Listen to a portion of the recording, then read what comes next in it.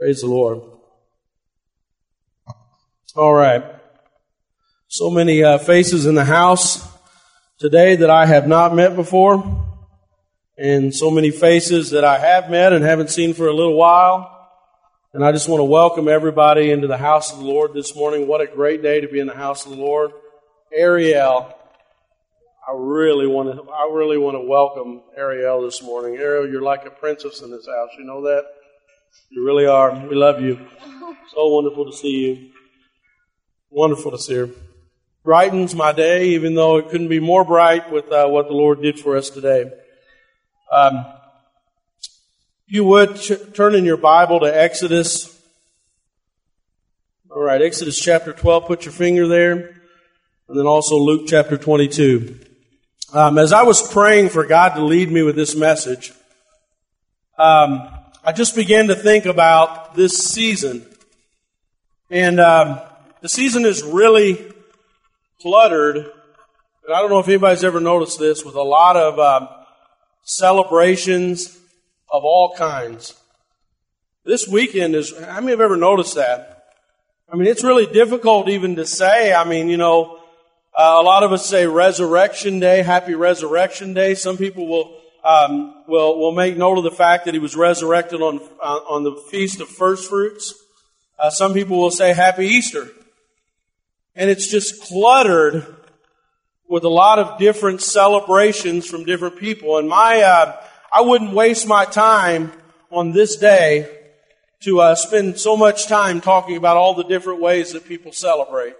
Man has all kinds of celebrations of all kinds of different holidays. I mean, there's birthdays, just look at the list of holidays that everybody celebrates on different days. But what I am very interested about is, what did God want us to celebrate today? What did God institute as His celebration on this day? Because there's no bigger day as a Christian than today. There's no bigger repercussions for what God did in our life except today. And what I want God to do in this message is, I want God to pour out what He did on this day, and I want you to receive part of that in your heart today. I want you to have a revelation from God. That means I want God to reveal Himself to your heart today on what He did on this day. Because it's a matter of life or death today. It's that important. Let's pray. Heavenly Father, we love you, Lord. Reveal yourself in a mighty way, Lord. Reveal yourself, Lord God. Let your word, Lord, let the bread of your presence fill this house, Lord God. Oh, Father, I pray that they would recognize your work, Lord Jesus. Recognize the implications of your work, Lord God, the reality of what you did, Lord. Help us to celebrate today. In your name we pray. Amen. I'm going to read one verse here in Luke chapter 22, and then I'm going to come back to Luke in a moment. Luke chapter 22 says this. I want to look at just the first verse. Now, this is Jesus the night before He is going to be executed. Okay, Jesus is about to die on the cross. He knows it. He's aware that He is about to be betrayed, and this is His last hours with His disciples before He dies. And Jesus does some very intentional things before He dies. He was prophesied before the world ever began. Everything that He would do in His life was prophesied. He knew what He was going to do. He knew His mission. He knew what God was going to do with His life. And so it's very important to look at the details of His last hours, because they were planned from the beginning of the world. And so we can't really get a feel for it unless we see what God's trying to make us understand here. And the very first verse says, "Now the feast of unleavened bread, called the Passover, was approaching." And I'm just going to stop there. In order to understand what His death meant, you have to understand what the Passover and the Feast of Unleavened Bread is. Because Jesus is trying to say something, because He really, they would have killed Him at any point. How many know that? I mean, if they would have known at this point, if Judas would have known where they were going and where they were going to be, he would have actually killed him at any point. But Jesus knew. He said, they don't take my life. He said, I give my life willingly. And he was in control of every part of this. And he knew that there was an appointed time that he was to die. And that appointed time was this Passover feast. This Passover was the exact moment in history God wanted him to be the sacrifice for the sins of the world. So we have to understand, there's some things that I want you to understand on this day. Because if we look at the traditions of men, they're all over the place. Okay, and my role is I'm not one of those people that says, hey, don't celebrate Easter, don't celebrate the traditions that we have, don't do this and that. And then you get into the Catholic Church and there's a whole liturgy of days. And again, this was not what was prescribed in the Bible. But they're all traditions that people choose to use to celebrate this day. And I'm not downplaying what people do on this day, okay? But what I am saying is, we need to know what the Bible says on this day, and we need to understand what God wanted us to understand on this day, or else all this means is a fertile little rabbit that lays eggs. Okay? Or all it means, now you got to remember, some of the traditions that we have, there were certain people in the medieval times that were forced to be Christians. And there's a lot of mixture of pagan religions. There's mixtures of Christian. There's mixtures of Jewish. There's mixtures of all kinds of cultures on this day because it's springtime and everything's coming alive. But God is the only one that can establish holy days. And God established the beginning. Now, if you want to write this down, the beginning of God's holy calendar is this month. And the very first, there were 7 feasts that God said, these 7 feasts I will reveal myself to you. And there are 4 that are in the spring.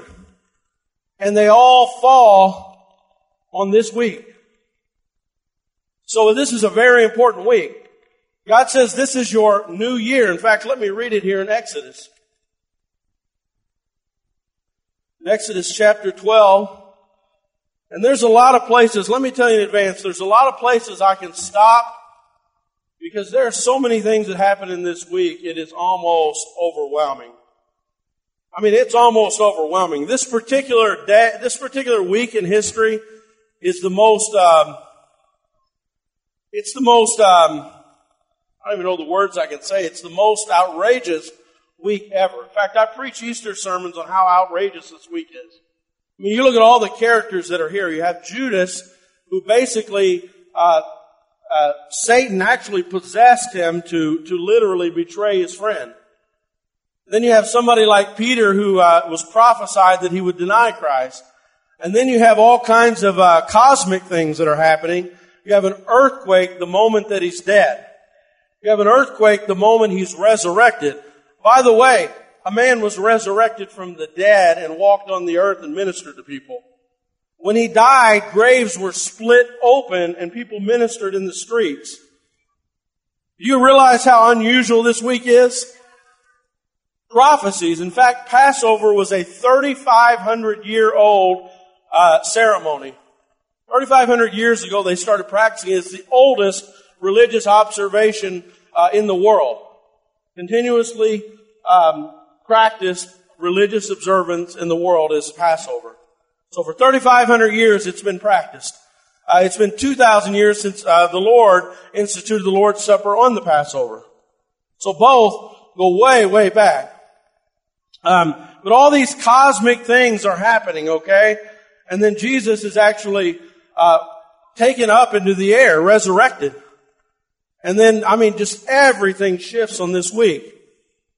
But let me show you in Exodus chapter 12. There's a lot of things I could talk about, but I choose to focus this morning on what God wants us to know for this day. So Passover is the first thing God wants you to understand about this day. Passover says this: the Lord said to Moses and Aaron in Egypt, This month is to be for you the first month. Okay, so this is almost like their new year. Okay? God said the first month is not January for them. The first month is this month. The month of Nisan is what they call it. Okay?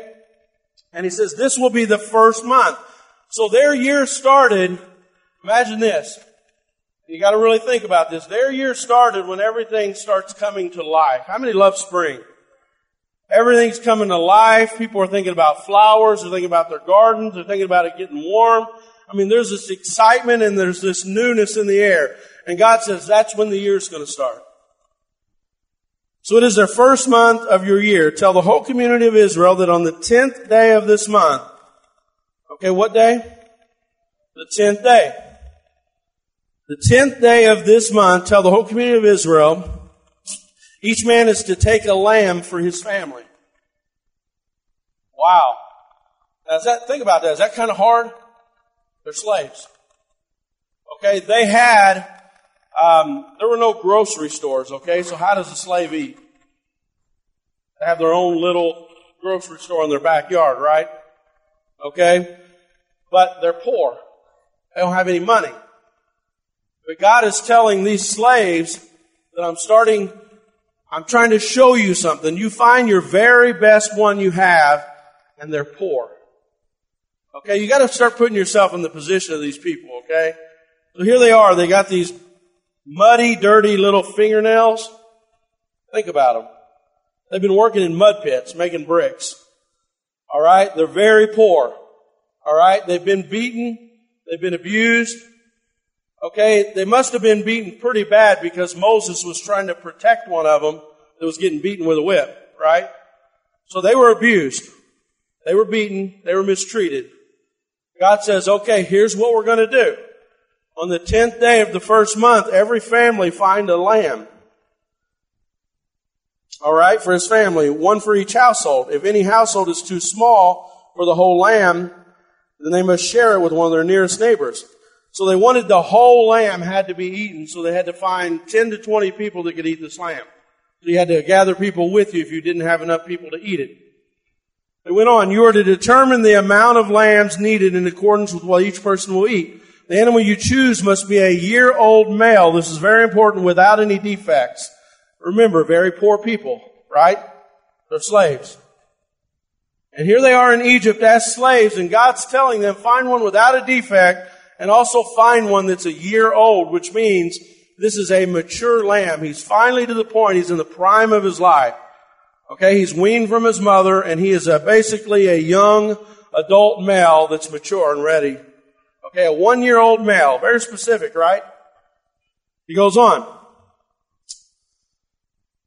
The animals you choose must be a year old without defect, and you may take them from your sheep or your goats. Take them until the 14th day of the month. So what day did they find them? The 10th day. They are to keep that lamb with them for 4 days. Or from the 10th day to the 14th day. Why? They had to keep that lamb with them, and the tradition was you have to make sure that they do not have a defect. And you also have to be, basically, they wanted them to have they wanted them to basically know that lamb well. They wanted that lamb to be like a pet. God wanted them to have an attachment to this lamb. Okay, so just imagine this. You ever been to you ever seen they have those dog shows with the best of the dogs? This was the best of the sheep. All right? And the poor people, I don't think they really particularly like losing their best. All right? It was a very valuable thing to give up your best. They went on. Take him until the 14th day of the month, where all the people of the community of Israel must slaughter them at twilight. They are to take some of the blood and put it on the sides and the top of their door frames of their houses where they will eat the lambs. Okay. They're to take the blood of this perfect young adult lamb that's their best. They're to sacrifice it, and they're to rub the blood of it on their household, on the doorposts. Okay? The same night you are to eat the meat roasted over a fire, along with bitter herbs and bread made without yeast. Do not eat the meat raw or cooked in water, but roast it, head, legs, and inner parts. Do not leave anything till the morning. If some is left, you must burn it.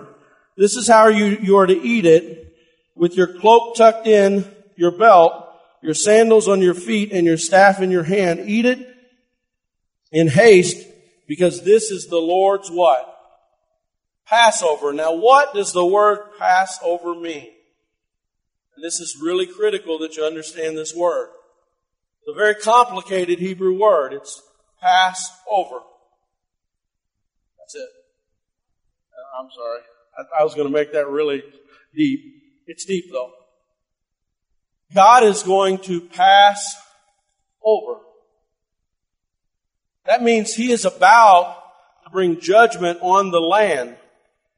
And this is very deep, because if they weren't also guilty, the Israelites, why would they have to be passed over? Why would they have to be protected if they were not also guilty? Think about it. God is bringing judgment to this nation, Egypt, and as we begin to see, let's look here. On the same night I will pass through Egypt. I will strike down every firstborn, men and animals. I will bring judgment on who? The gods of Egypt. I am the Lord. The blood will be a sign for you on the house where you are, and I will see the blood, and I will pass over you. No destructive plague will touch you when I strike Egypt. This is the day you are to commemorate for generations to come. And here we are on Passover weekend. Generations to come, this is amazing, really. You will commemorate that 3,500 years later. The oldest commemoration in the world. Now here's the thing. These slaves lived in Egypt for so long. Do you think that they were also worshiping the same gods some of the Egyptians were serving? These people were in poverty. They were dirty. They were muddy. They were abused. They were mistreated. But God said, you're as guilty as they are. You're as guilty as they are. But you're going to have an opportunity to have a substitution for your guilt, and I will pass over you, and one will receive the judgment and one will not receive the judgment. So very important that you understand this. The first thing you need to understand is God will pass over human beings if they have a substitute, and there's only one substitute all through the Bible that God would ever allow to be used. In fact, God is very clear that He was going to use innocent animals. An animal is innocent. It cannot sin. This beautiful little lamb that lived in their house did nothing wrong. Have you ever seen a young lamb, how beautiful they are? I mean, that is a beautiful, beautiful animal that looks innocent. And these animals didn't do anything wrong. But they had to live with this animal, and they had to allow this animal to be close to them. They had to be the best animal, the favorite animal, the one that they loved. And God, from the very beginning, from the very first sin with Adam, God said this sin thing is a very serious thing. He said this sin thing is going to destroy everything that I've created that's good. So the very first sin, what did God do? God allowed them to see death for the very first time. God said, you can't clothe yourself now that you've lost your innocence with a plant. Because you need to understand, and this is the first messianic prophecy, and it says that God Himself will provide a sacrifice. It says that the Messiah will come and He will tread the serpent. And they began to understand that God was going to send His own Son. And so they began to look for this Messiah. They began to look with the children of Adam. They began to look for generations after, and they said, when is God going to provide the lamb? And all God said at the time was, every time you sacrifice an animal, your sin will not be taken away. Your sin will be covered for a period of time. If this lamb does not come, that covering will not forgive your sins. It will only cover it for a period of time. And if this lamb does not come, they will never be forgiven. But when the lamb comes, God is going to look at your sacrifice of an animal, and He's going to say, I'll pass over you. And then when the lamb comes for eternity, God will not see that sin. So what does this mean to you? It means that everybody in this world is like Egypt. The Bible says Egypt was serving these detestable gods. They were sexually extremely immoral. If you ever study the gods of Egypt, it was sexual immorality at the highest level. It was rebellion against God at the highest level. And God was angry with these gods, and God was long-suffering, but God says, this is going to be an example of my judgment. And what God was saying to us was, we have all contributed to that cup of judgment. There's not one of us in this room that has not contributed to that cup. My lies have contributed. My addictions have contributed. All of my behavior has contributed to that cup, and I deserve God to pour it out on me. And what God is telling us through Passover is that I am going to send a lamb, and that lamb will take your judgment. And God is saying, this is what He's saying through the Passover.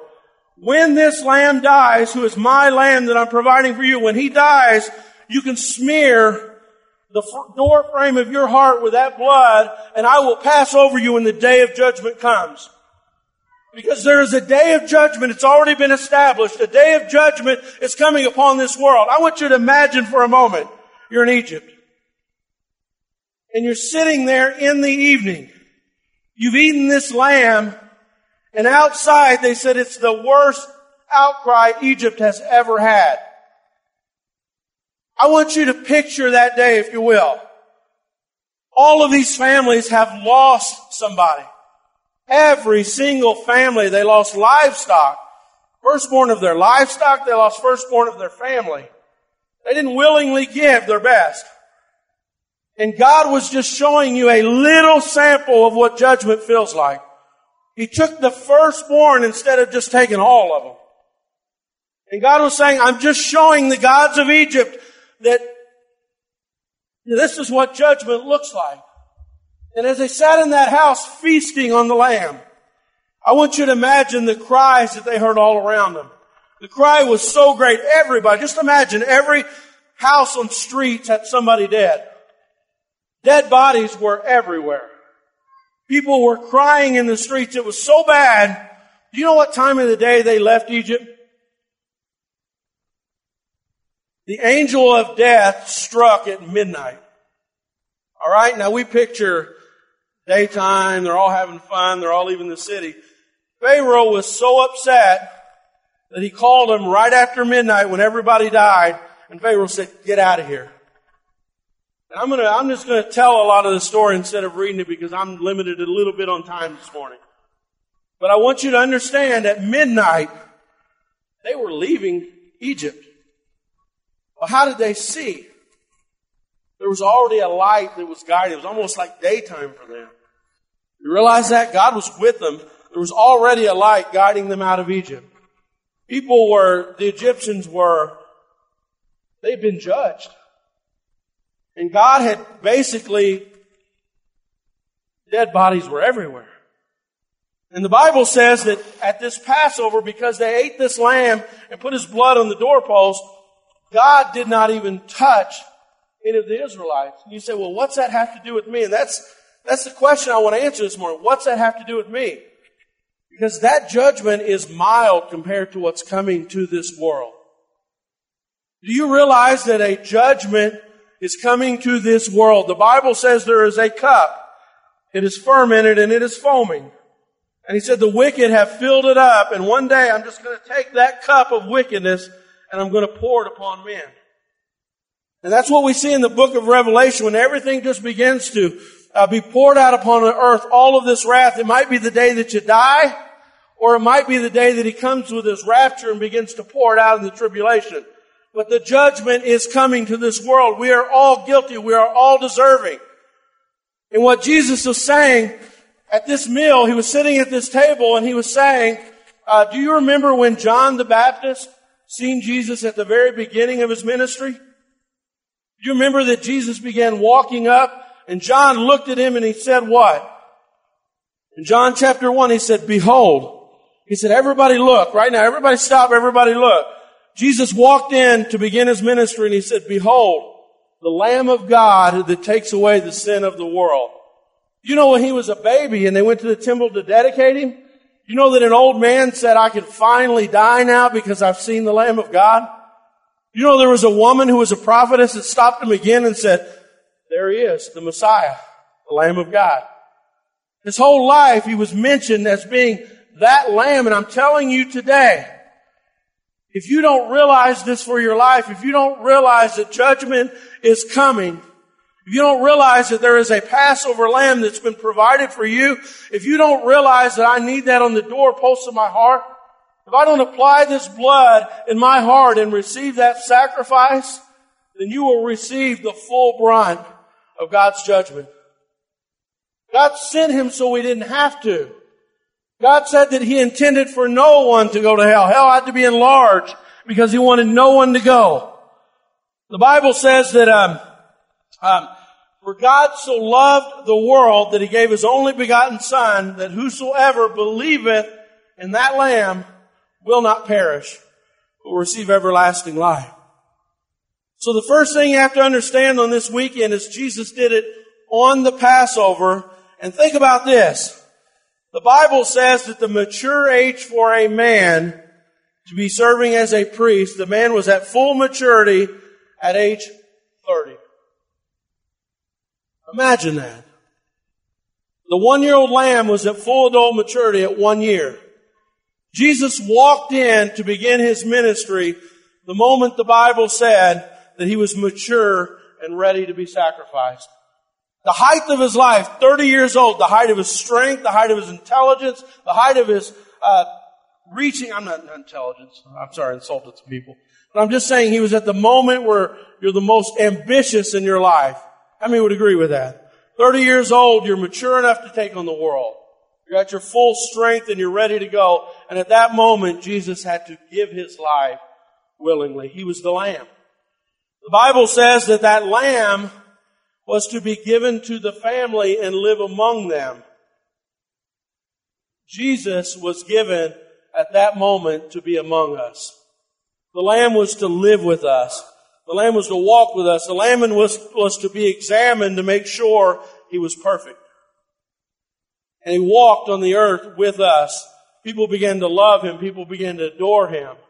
People began to recognize that there was no sin in this man, and it frustrated them. God had given his perfect Lamb. So the first thing we have to understand is the Passover. The next thing they had to understand about the Lamb. I want you to imagine taking that innocent lamb and grabbing a hold of his neck and knowing you have to sacrifice him. Would that be traumatic? That you have to look that little animal in the eyes, the most innocent, beautiful little creature, and you have to say, "My sins are being taken by you. You are bearing the burden of my sins." And you had to go and sacrifice that animal, and it was a looking forward to what Jesus was going to do. From the beginning of the world, there's no other religions. There's no other religions. From the beginning of the world, from the first sin, God said only the substitution of the Messiah. So they would take that little animal, and I want you to imagine Passover. They're walking with a little leash and a little 1-year-old beautiful male lamb, all of them, every family. And as they begin to lead that lamb to the slaughter, and you would just hear it back there making noise, and you realize that this poor little creature is dying for me. And that's what the emotions that God intended to evoke on this weekend. One of the emotions is that Jesus, do you realize those slaves were, I told you, beaten with a whip? Do you realize that he was beaten worse than any slave had ever been beaten when they ripped his back apart? The affliction of them was being placed on him. The punishment that was due to those people was being translated to that lamb as an example of what would be happening when Jesus died. And so all of our punishment, in fact, the Bible says that they had to have bitter herbs to remember how bitterly they were treated. And the unleavened bread, which symbolizes Jesus' body, was to be dipped during Passover in the bitter herbs. That means that Jesus was going to be fully dipped in the bitter herbs. It says that He would be marred more than any man would ever be marred. He would be beaten mercilessly. Jesus knew that this was His lot in life. You understand Passover? So one of the things God wants you to understand this weekend is God is the only hope that I have to escape judgment. The next thing that they did, as you begin to read chapter 12 here, you will see in verse 14. It says, "This is the commemoration for generations to come. You shall celebrate the festival to the Lord, a lasting ordinance. For 7 days you are to eat bread made without yeast. On the first day remove the yeast from your house, for whoever eats anything with yeast from the first day through the 7th must be cut off from Israel. On the first day hold a sacred assembly, and another day, on the 7th day, do no work on these days. You prepare food for everyone to eat. That's all you may do. Celebrate the feast of unleavened bread, because on this very day I brought your divisions out of Egypt." Then you go down, and in verse 31 and 32 it says, "During the night Pharaoh summoned Moses and Aaron and said, leave my people, you and the Israelites. Go worship the Lord as you have requested. Take your flocks and your herds as you have said, and go, and I will bless you." The Egyptians urged the people to hurry up and leave their country, for otherwise, they said, we will all die. So the people, listen to this, how God puts this in here. "So they took their dough before the yeast was added and carried it on their shoulder in kneading troughs wrapped in clothing." They carried this thing like on their chest, they put it in a cloth and just carried it like you'd carry a backpack. And so now here's the issue. God wanted these people to worship God. And I'm telling you today, if you cannot worship God, you are in bondage. And what God is saying is, let my people go so they can worship me. And you sit in this place and you see people free to worship God. And they're worshiping God and they're worshiping God and worshiping God, and you just can't do it. And you say, man, I wish I was one of those people who could worship God. And God is saying, look at my lamb. My lamb has given you the ability to be free to worship your God. You don't have to be ashamed. You don't have to feel unworthy. Those people were not worthy to worship God. But God struck an entire nation so they would release them to worship their God. Today, your Passover is a celebration that says, the enemy will not stop me from worshiping my God. There's no heroin addiction that can keep me from worshiping my God. There's no alcoholism that can keep me from worshiping my God. There's not a family member, there's not a person that I go to school with that can stop me. The Passover, what it's all about is release my people. They're not in your bondage anymore. I'm free to live for God. I'm free to worship God. I can live in freedom in His Spirit. There's nothing, the Bible says, below hell or above the earth. There's nothing on the earth that can stop you and keep you from the love of God. And the Passover is about that. Now there's this next thing you need to know for today. On this day, in fact, the very first verse I read was, they celebrated the Feast of Unleavened Bread, which is called the Passover. These are the first two feasts. They're so closely connected, sometimes they're just called the Passover or the Feast of Unleavened Bread. But one is 1 day, the Passover. The other one is 7 days. So it's a total of 8 days. You say, well, what is the unleavened bread? There's two things you need to understand about this that God wants you to know today when you take this supper. God wants you to know that this leaven thing is a bad thing. It's not just about the unleavened bread. First, it's about the leaven. You see how crazy they got about getting that leaven out of their house? I mean, these customs the Jews have, they will literally clean everything in the house. Of course, men's traditions really go a lot of different directions, but they'll actually clean every bit of leaven out of their house, out of their community, out of the whole nation of Israel. There'll be no leaven. And you say, well, why are they so obsessed? They'll even paint the walls. They'll clean all their clothing. They'll even put the pockets inside out to make sure they're clean. They'll clean everything because of this feast of unleavened bread. You say, well, what's the big deal with this bread? Well, turn to 1 Corinthians chapter 5. It says in verse 6, chapter 5, verse 6 of 1 Corinthians, it says, your boasting is not good. There was an immoral person in the church and they did nothing about it. And Paul said, your boasting is not good. Don't you know that a little yeast works through the whole bunch of dough? Get rid of the old yeast that you may have a new batch without yeast, as you really are. For Christ our what?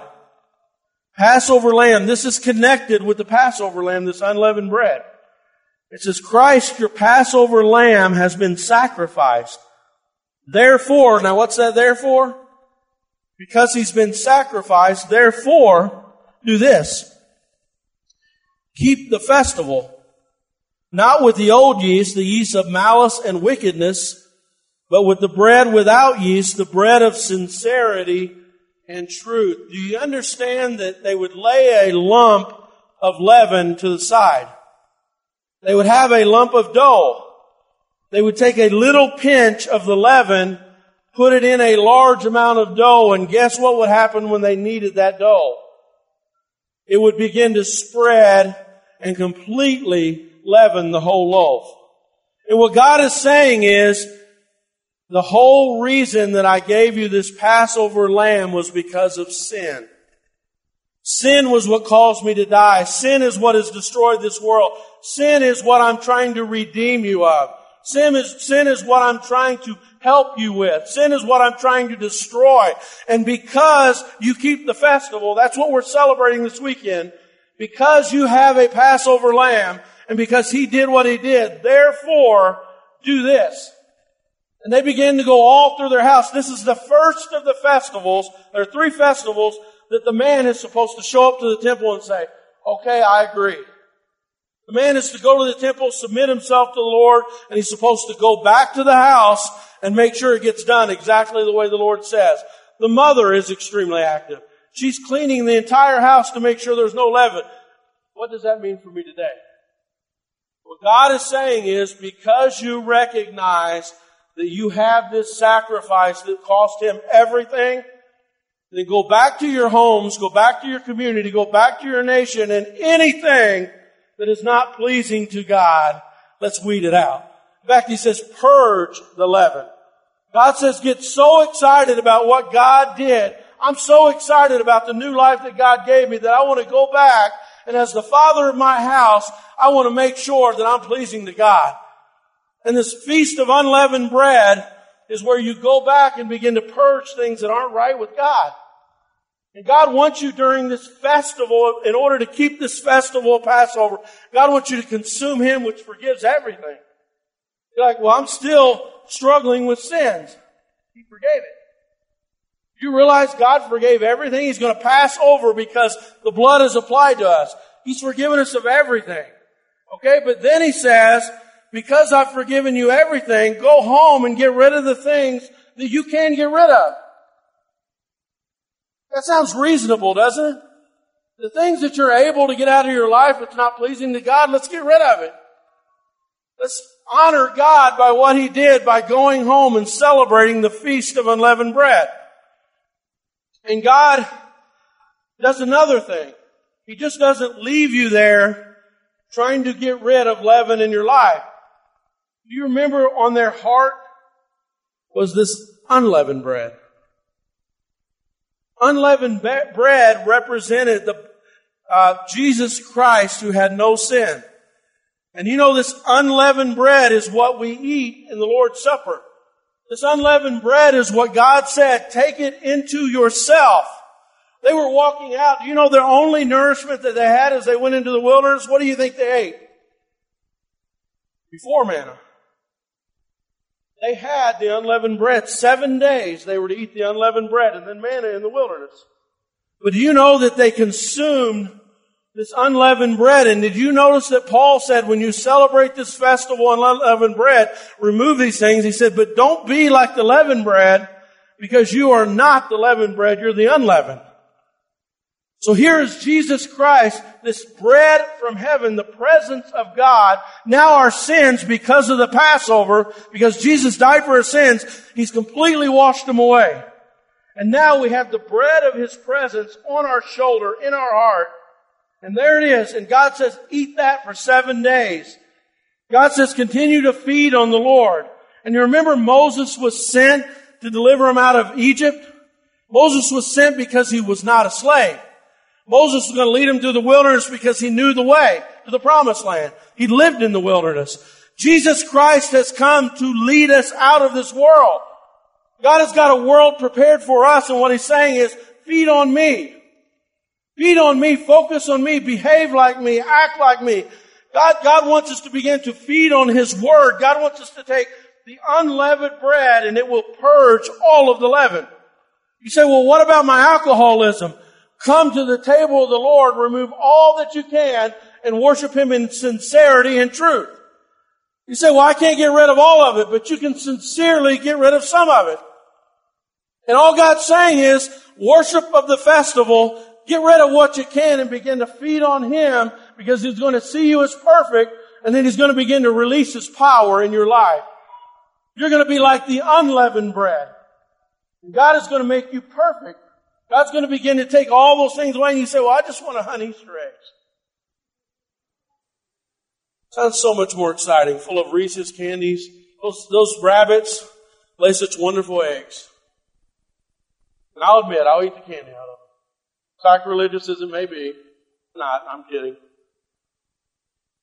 But God wants us to celebrate this festival with, number one, understanding that no matter what you've done, sin has ruined us all. Jesus said, I died for you, apply the blood, I will not judge you. I will love you, I will pour out grace, I will pour out mercy, I will pour out truth. And then He says, get rid of the leaven that you're able to in sincerity and truth. Here's what God does. He judges the intents of the heart. So let's remove all the leaven, all right? And let's begin feeding on Him. Let's begin finding out about this truth of God. Let's allow His Holy Spirit, let the bread of His presence. Do you realize when He died, this is what it means to you, when He died, the presence of God split wide open. Only certain people used to be able to go in there, but when He died, the earthquake split it wide open. And He said, now, because there's no sin, now you'll have the bread of my presence. Now your sins are forgiven. Now my Spirit is right here. You have the unleavened loaf right here. So what He's saying is, don't take a little pinch of the leaven and try to mix it. Because what will it do? It'll spread through your church. It'll spread through your heart. It'll spread through your family. And He's saying, be very careful when you celebrate unleavened bread. Make sure you understand God doesn't want any part of that. The next thing, in Luke chapter 22, Jesus, 11:58, wow.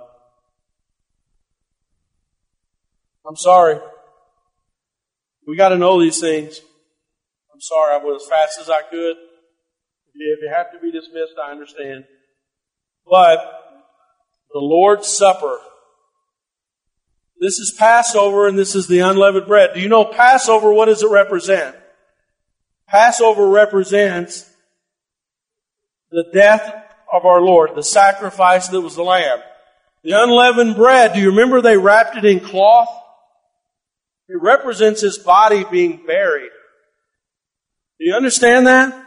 It's the day, the Passover, the next day was the Feast of Unleavened Bread, and there was symbolic that the bread was wrapped in cloth like His body was, and it was buried. This is the death, this is the burial, and because He was buried and had no sin, what happened? Hell could not hold Him. The curse was not effective against Him. He went to hell and released the captives. Hell would not hold Him. And the Bible says because you're of the same loaf, hell won't hold you anymore. The grave will not hold you anymore. It says that he was buried incorruptible, and David said, I'm looking forward to the day because the grave will not hold him, and I will follow him. He's like Moses in the Passover. He knows the way to the promised land. If we follow him, he's going to be buried in the Feast of Unleavened Bread, right? And then Jesus, as he begins to institute the Lord's cup, let me read it really quickly here. Luke chapter 22, it says, Now the Feast of Unleavened Bread called the Passover was approaching. Chief priests and teachers of the law were looking for some way to get rid of Jesus, for they were afraid of the people. Satan entered Judas, called Iscariot, one of the 12, and Judas went to the chief priests and officers in the temple guard and discussed with them how they might betray him. They were delighted and agreed to give Judas money. He consented and watched for an opportunity to hand Jesus over to them, but the crowd was always present. Then came the day of unleavened bread, in which the Passover lamb was sacrificed. Jesus said to Peter and John, we'll make preparations for us to eat the Passover. So what's he doing at the Last Supper here? Eating the Passover and getting ready for the day, the Feast of Unleavened Bread. He goes on. Where do you want us to prepare it? He replied, as you enter the city, look for a man carrying a jar of water. He will meet you. Follow him to the house as he enters. Say to the owner of the house, the teacher asks, where is the guest room that I may eat the Passover with my disciples? And he will show you a large upper room that will be furnished. Make preparations there.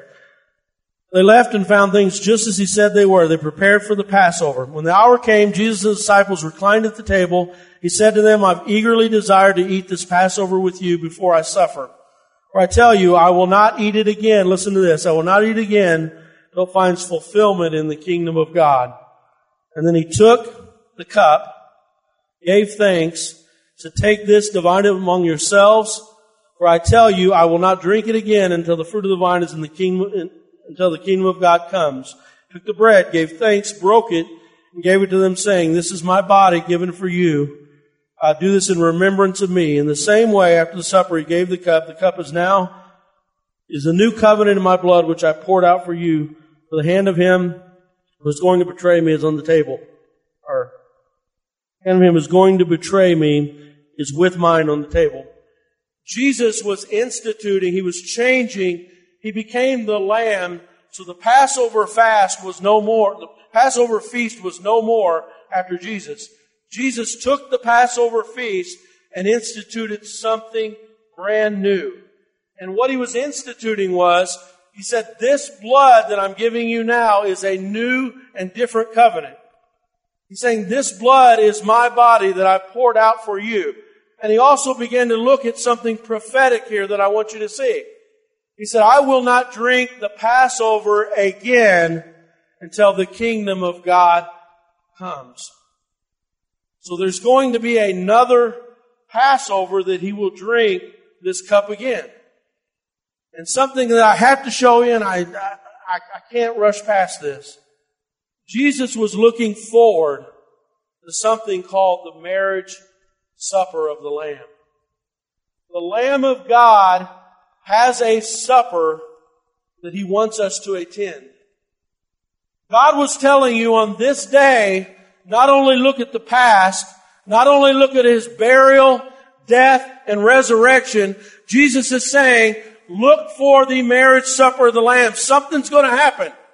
And he's starting to use language that is the same language as an ancient Jewish wedding. At the time of Jesus, there were weddings. And Jesus began to use language that mirrored a wedding. And he began to say, this is my cup of my new covenant. And as you begin to look at a Jewish wedding, there's something that's called a betrothal. And what Jesus was saying was, the Lamb will be married to his people. And the Lamb will have a giant feast one day. And when you drink this cup on this day, and you remember my death, burial, and resurrection, I expect you to look forward to this day. In fact, do you know that the Bible is so full of us looking forward to what is coming? And Jesus was saying, take this cup, and I will drink it again when we're together at my marriage supper. The betrothal is this. When a couple came together and they were betrothed, they were officially considered married. Do you know that? It's like our engagement, but they were officially considered married. So Jesus says, when you take this cup and you understand that I died for you and I'm the Passover lamb, now begin to look for the things in your life that you can begin to remove. Begin to eat of me. Begin to become like me. And then he says, when you drink this cup, be ready, because this cup allows you to be betrothed to me. You're married to me.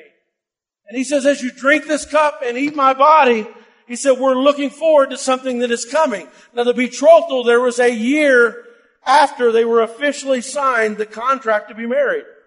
And you know what happened during that contract to be married? They wrote in that contract, there was a price to be paid that was called the bride's fee. The bride's price. And they agreed on an amount of money that the man had to pay to the father of the bride in order to purchase her from her family. You know that Jesus, the Father, required a price from Him for His bride. Do you realize that? He's fulfilling all these Jewish prophecies.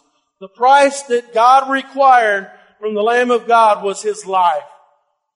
And Jesus, on this day, was paying the price so that we could live with Him forever.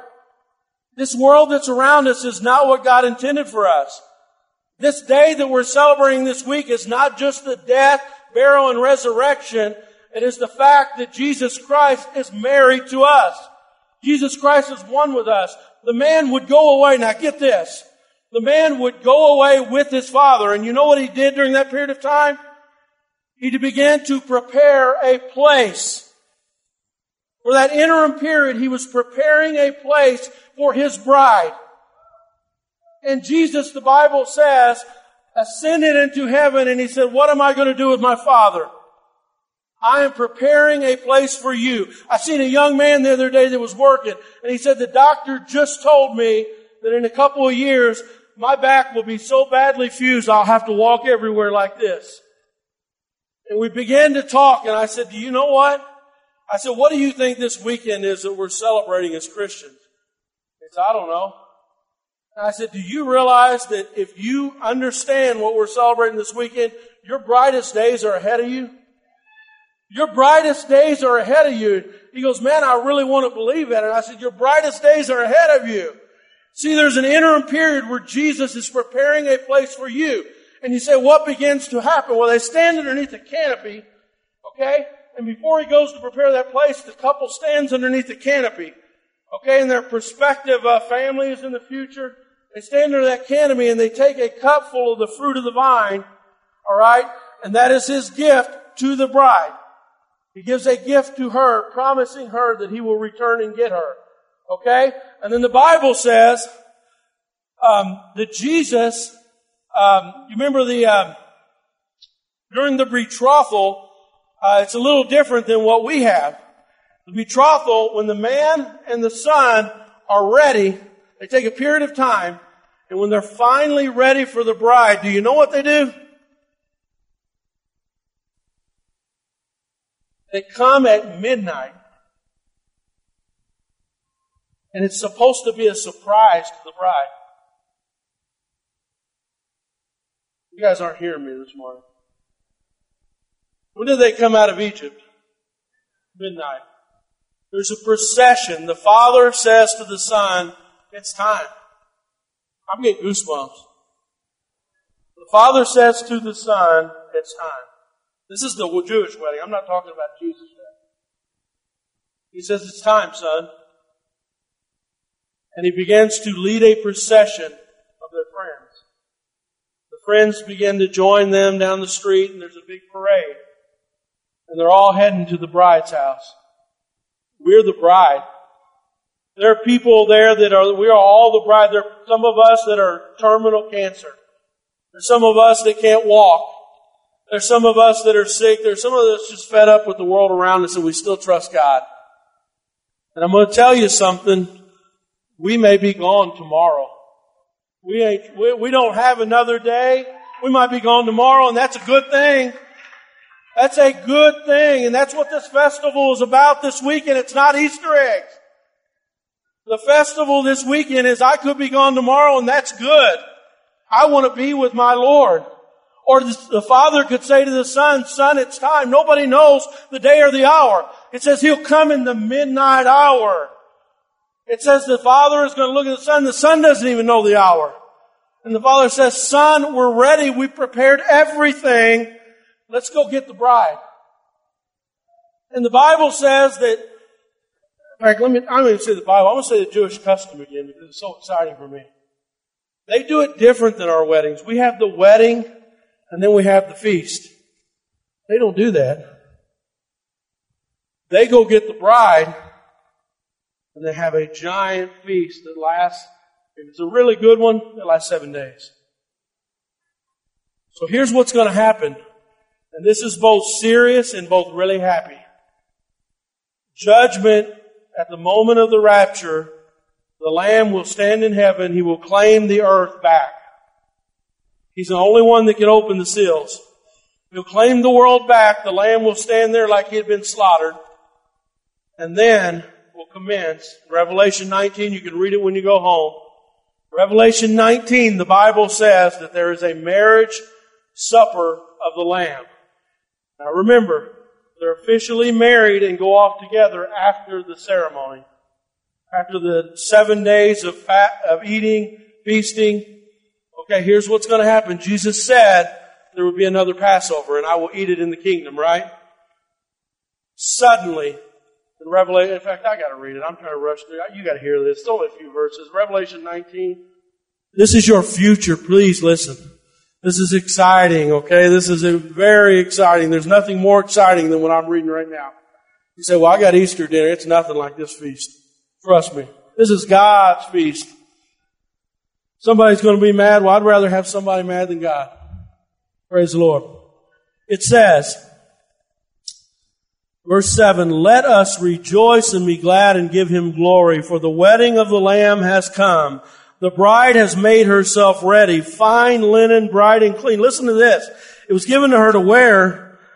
Fine linen stands for the righteous acts of the saints. You say, well, isn't righteousness of God? Here it's different. She's doing all these righteous acts because she loves Him during the betrothal period. Because God died for you, you're doing so many good things because of His death. That is your beauty that day. Wow. And it says,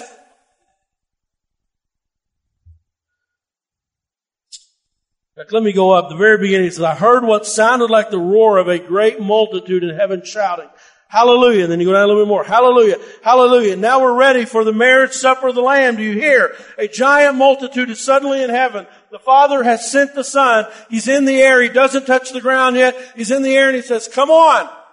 Let's go. Let's go. I've got a supper prepared for you. And it says, blessed. You go down here. It says, blessed are those who are invited to the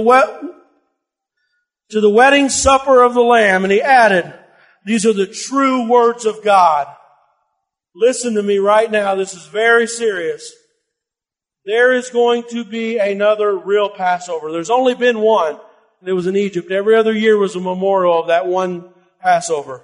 There's going to be another Passover. Please hear me if you hear anything today. Jesus is going to rapture His church.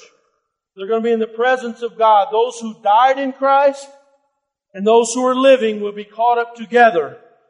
They will be caught up together for the wedding feast of the Lamb. And blessed are you if you're caught up in that group. They will feast with the Lord for that period of time where, guess what? Judgment is being poured out on the earth. That is the Passover of the Lamb. Jesus took us out of the world like He did Egypt. This is the real Passover. Hebrews 10 said they're shadows of the realities to come. The Egyptian judgment was minor compared to what's happening in Revelation. And He said, blessed are you if you are at the wedding feast of the Lamb, because He will pass over you. Everything will be poured upon the earth, but He will pass over you at the wedding feast of the Lamb, and we will feast and we will be with the Lord forever and ever, and we will reign with Him. Praise the Lord. Let's serve the elements. Come on up here. I'm going to pray. Close your eyes. I just want to ask you real quick. I'm going to pray a sinner's prayer, and you may not have the blood of the Lamb on your doorpost of your heart. Judgment is waiting for you. I love you so much, I can't tell you any different. The Lord loves you. He's provided a way to not have judgment. He desires nobody to have judgment, but this sin thing is so serious in the world around us. With every eye closed, and whenever eye closed, every head bowed, I just want to ask you today, I'm not going to call you to the front, I'm just going to say a prayer, we're going to say it together. And you can be right with the Lord today. You can be written in the Lamb's Book of Life. You can have the blood of the Lamb applied to your life today. And you can take this communion in anticipation of the wedding supper. So if that's you today, you've never given your heart to the Lord, or you're backslidden from God, if that's you today, I want you to raise your hand. I'm going to let you pray from your seat. Anybody here today, raise your hand if that's you. This may be your last chance to respond. Maybe your last chance to respond. Give you a few more moments. Anybody here never given your heart to the Lord? The Lord stirred you today? What greater way to celebrate this weekend than to give your heart to the Lord? Anybody here? I see that hand. Anybody else? I'm not going to embarrass you. We'll pray with you. Anybody else? All right, let's pray together. Heavenly Father, I ask you today, forgive me of all my sins. Help me today to purge all the leaven. I accept your sacrifice for my sins, and I ask you to fill me with your Holy Spirit. In Jesus' name I pray. Amen. Now we're going to take communion, and how did we distribute that last time? Okay. We don't have a closed communion. We just ask that you examine your heart, and we welcome you to take communion with us.